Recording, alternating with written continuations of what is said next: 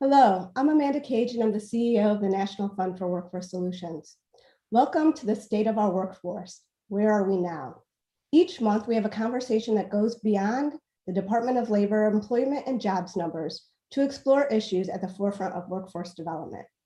Today my guest is Michelle Wilson, the Director of Evaluation and Learning at the National Fund and the project lead for our Advancing Workforce Equity work.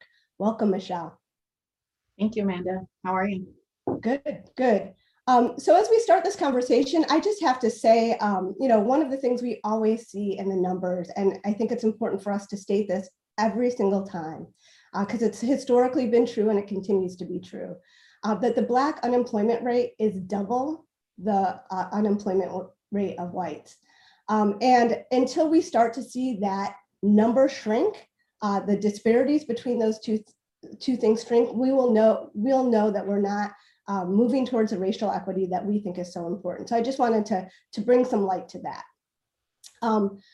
But we really here today are to dig beneath the numbers. And one of the things that I know, Michelle, is important to you is how do we make this data accessible to communities? And what is really behind those numbers? Can you talk a little bit about that? Certainly. I also just want to say I appreciate you lifting up what you did at the top of the conversation around the unemployment numbers, because what we know about what this tells us is that the more things change, the more they stay the same. So I appreciate you calling it out.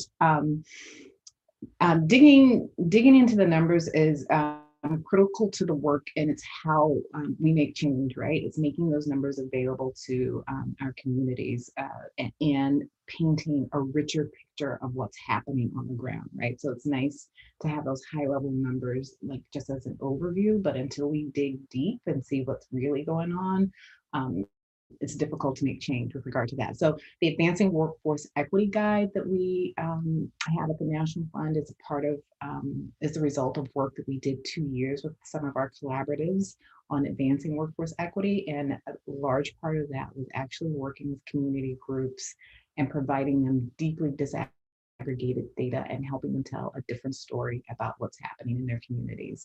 And then going through a really robust process of holding up those numbers and saying, what solutions can we throw to this? What solutions can we put towards this in various capacities, whether you're a funder or a community person or an organization. So that's some of the work that we do with the Advancing Workforce Equity project. Can you give some examples of what that looks like on the ground? What is the landscape of what's happening out there in the different communities where we've started to do some of that work? Yeah, so it's different. I mean, the part about workforce equity is that what it looks like in Seattle is not what it looks like in San Francisco or Dallas or West Alabama, right? So that's the primary thing. So some of the work that we do, and it's connected to our work at the National Fund, right? One of our solutions is activating employers. Dallas does a lot of that work.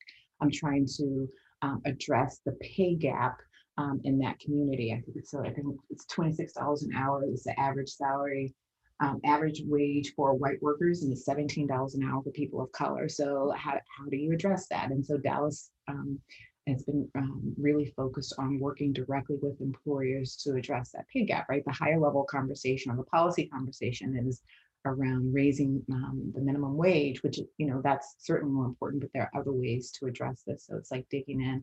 The other part of that from the worker side is also making jobs that are available, high wage jobs that are available, accessible in terms of, to people in the community in different ways. So West Alabama does a really good job with that, with their kiosk that they have developed, and also it's an app that they developed that puts the available jobs directly in the hands of the folks who are looking for work, and then working with them to apply for and access and make their way into these jobs, if that makes any sense. Yeah, one of the things so those are great examples of looking at things both in terms of working with employers and making information accessible to workers. One of the things that we talk about at the National Fund is what we're now terming and we're talking about in terms of social determinants of work. And what are those other what's outside of the sort of the realm of the employer and the worker, who we tend to think of as the sort of two primary sort of customers within the workforce development space.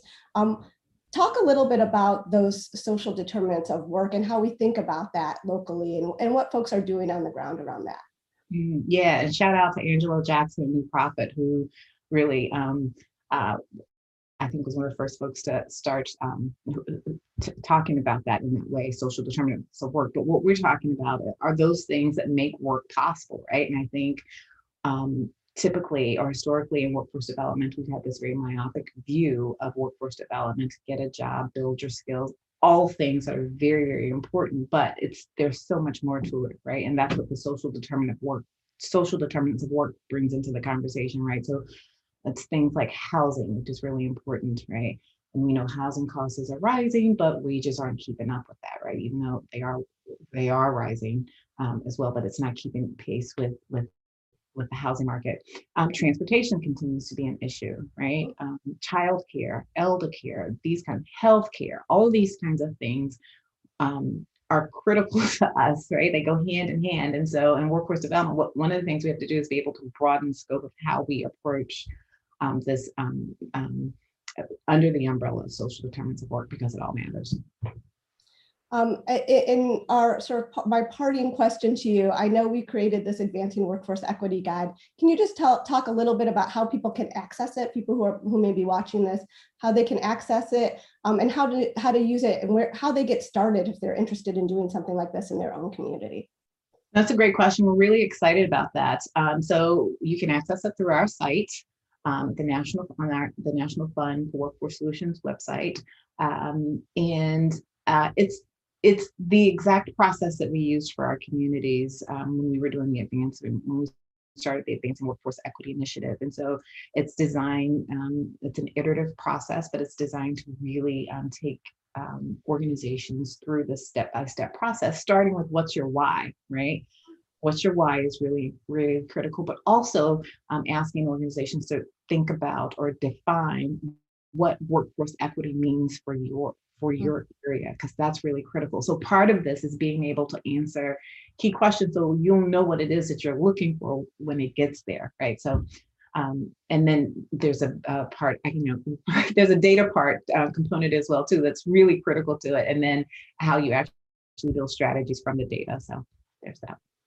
Well, thank you, Michelle, for joining us today. As always, these are issues that are near and dear to our heart, and really you're doing the work on the ground to really put racial equity practices in place, right? To stop talking about it and start doing. So thank you for joining me today, and be sure to join us next month as we continue our conversation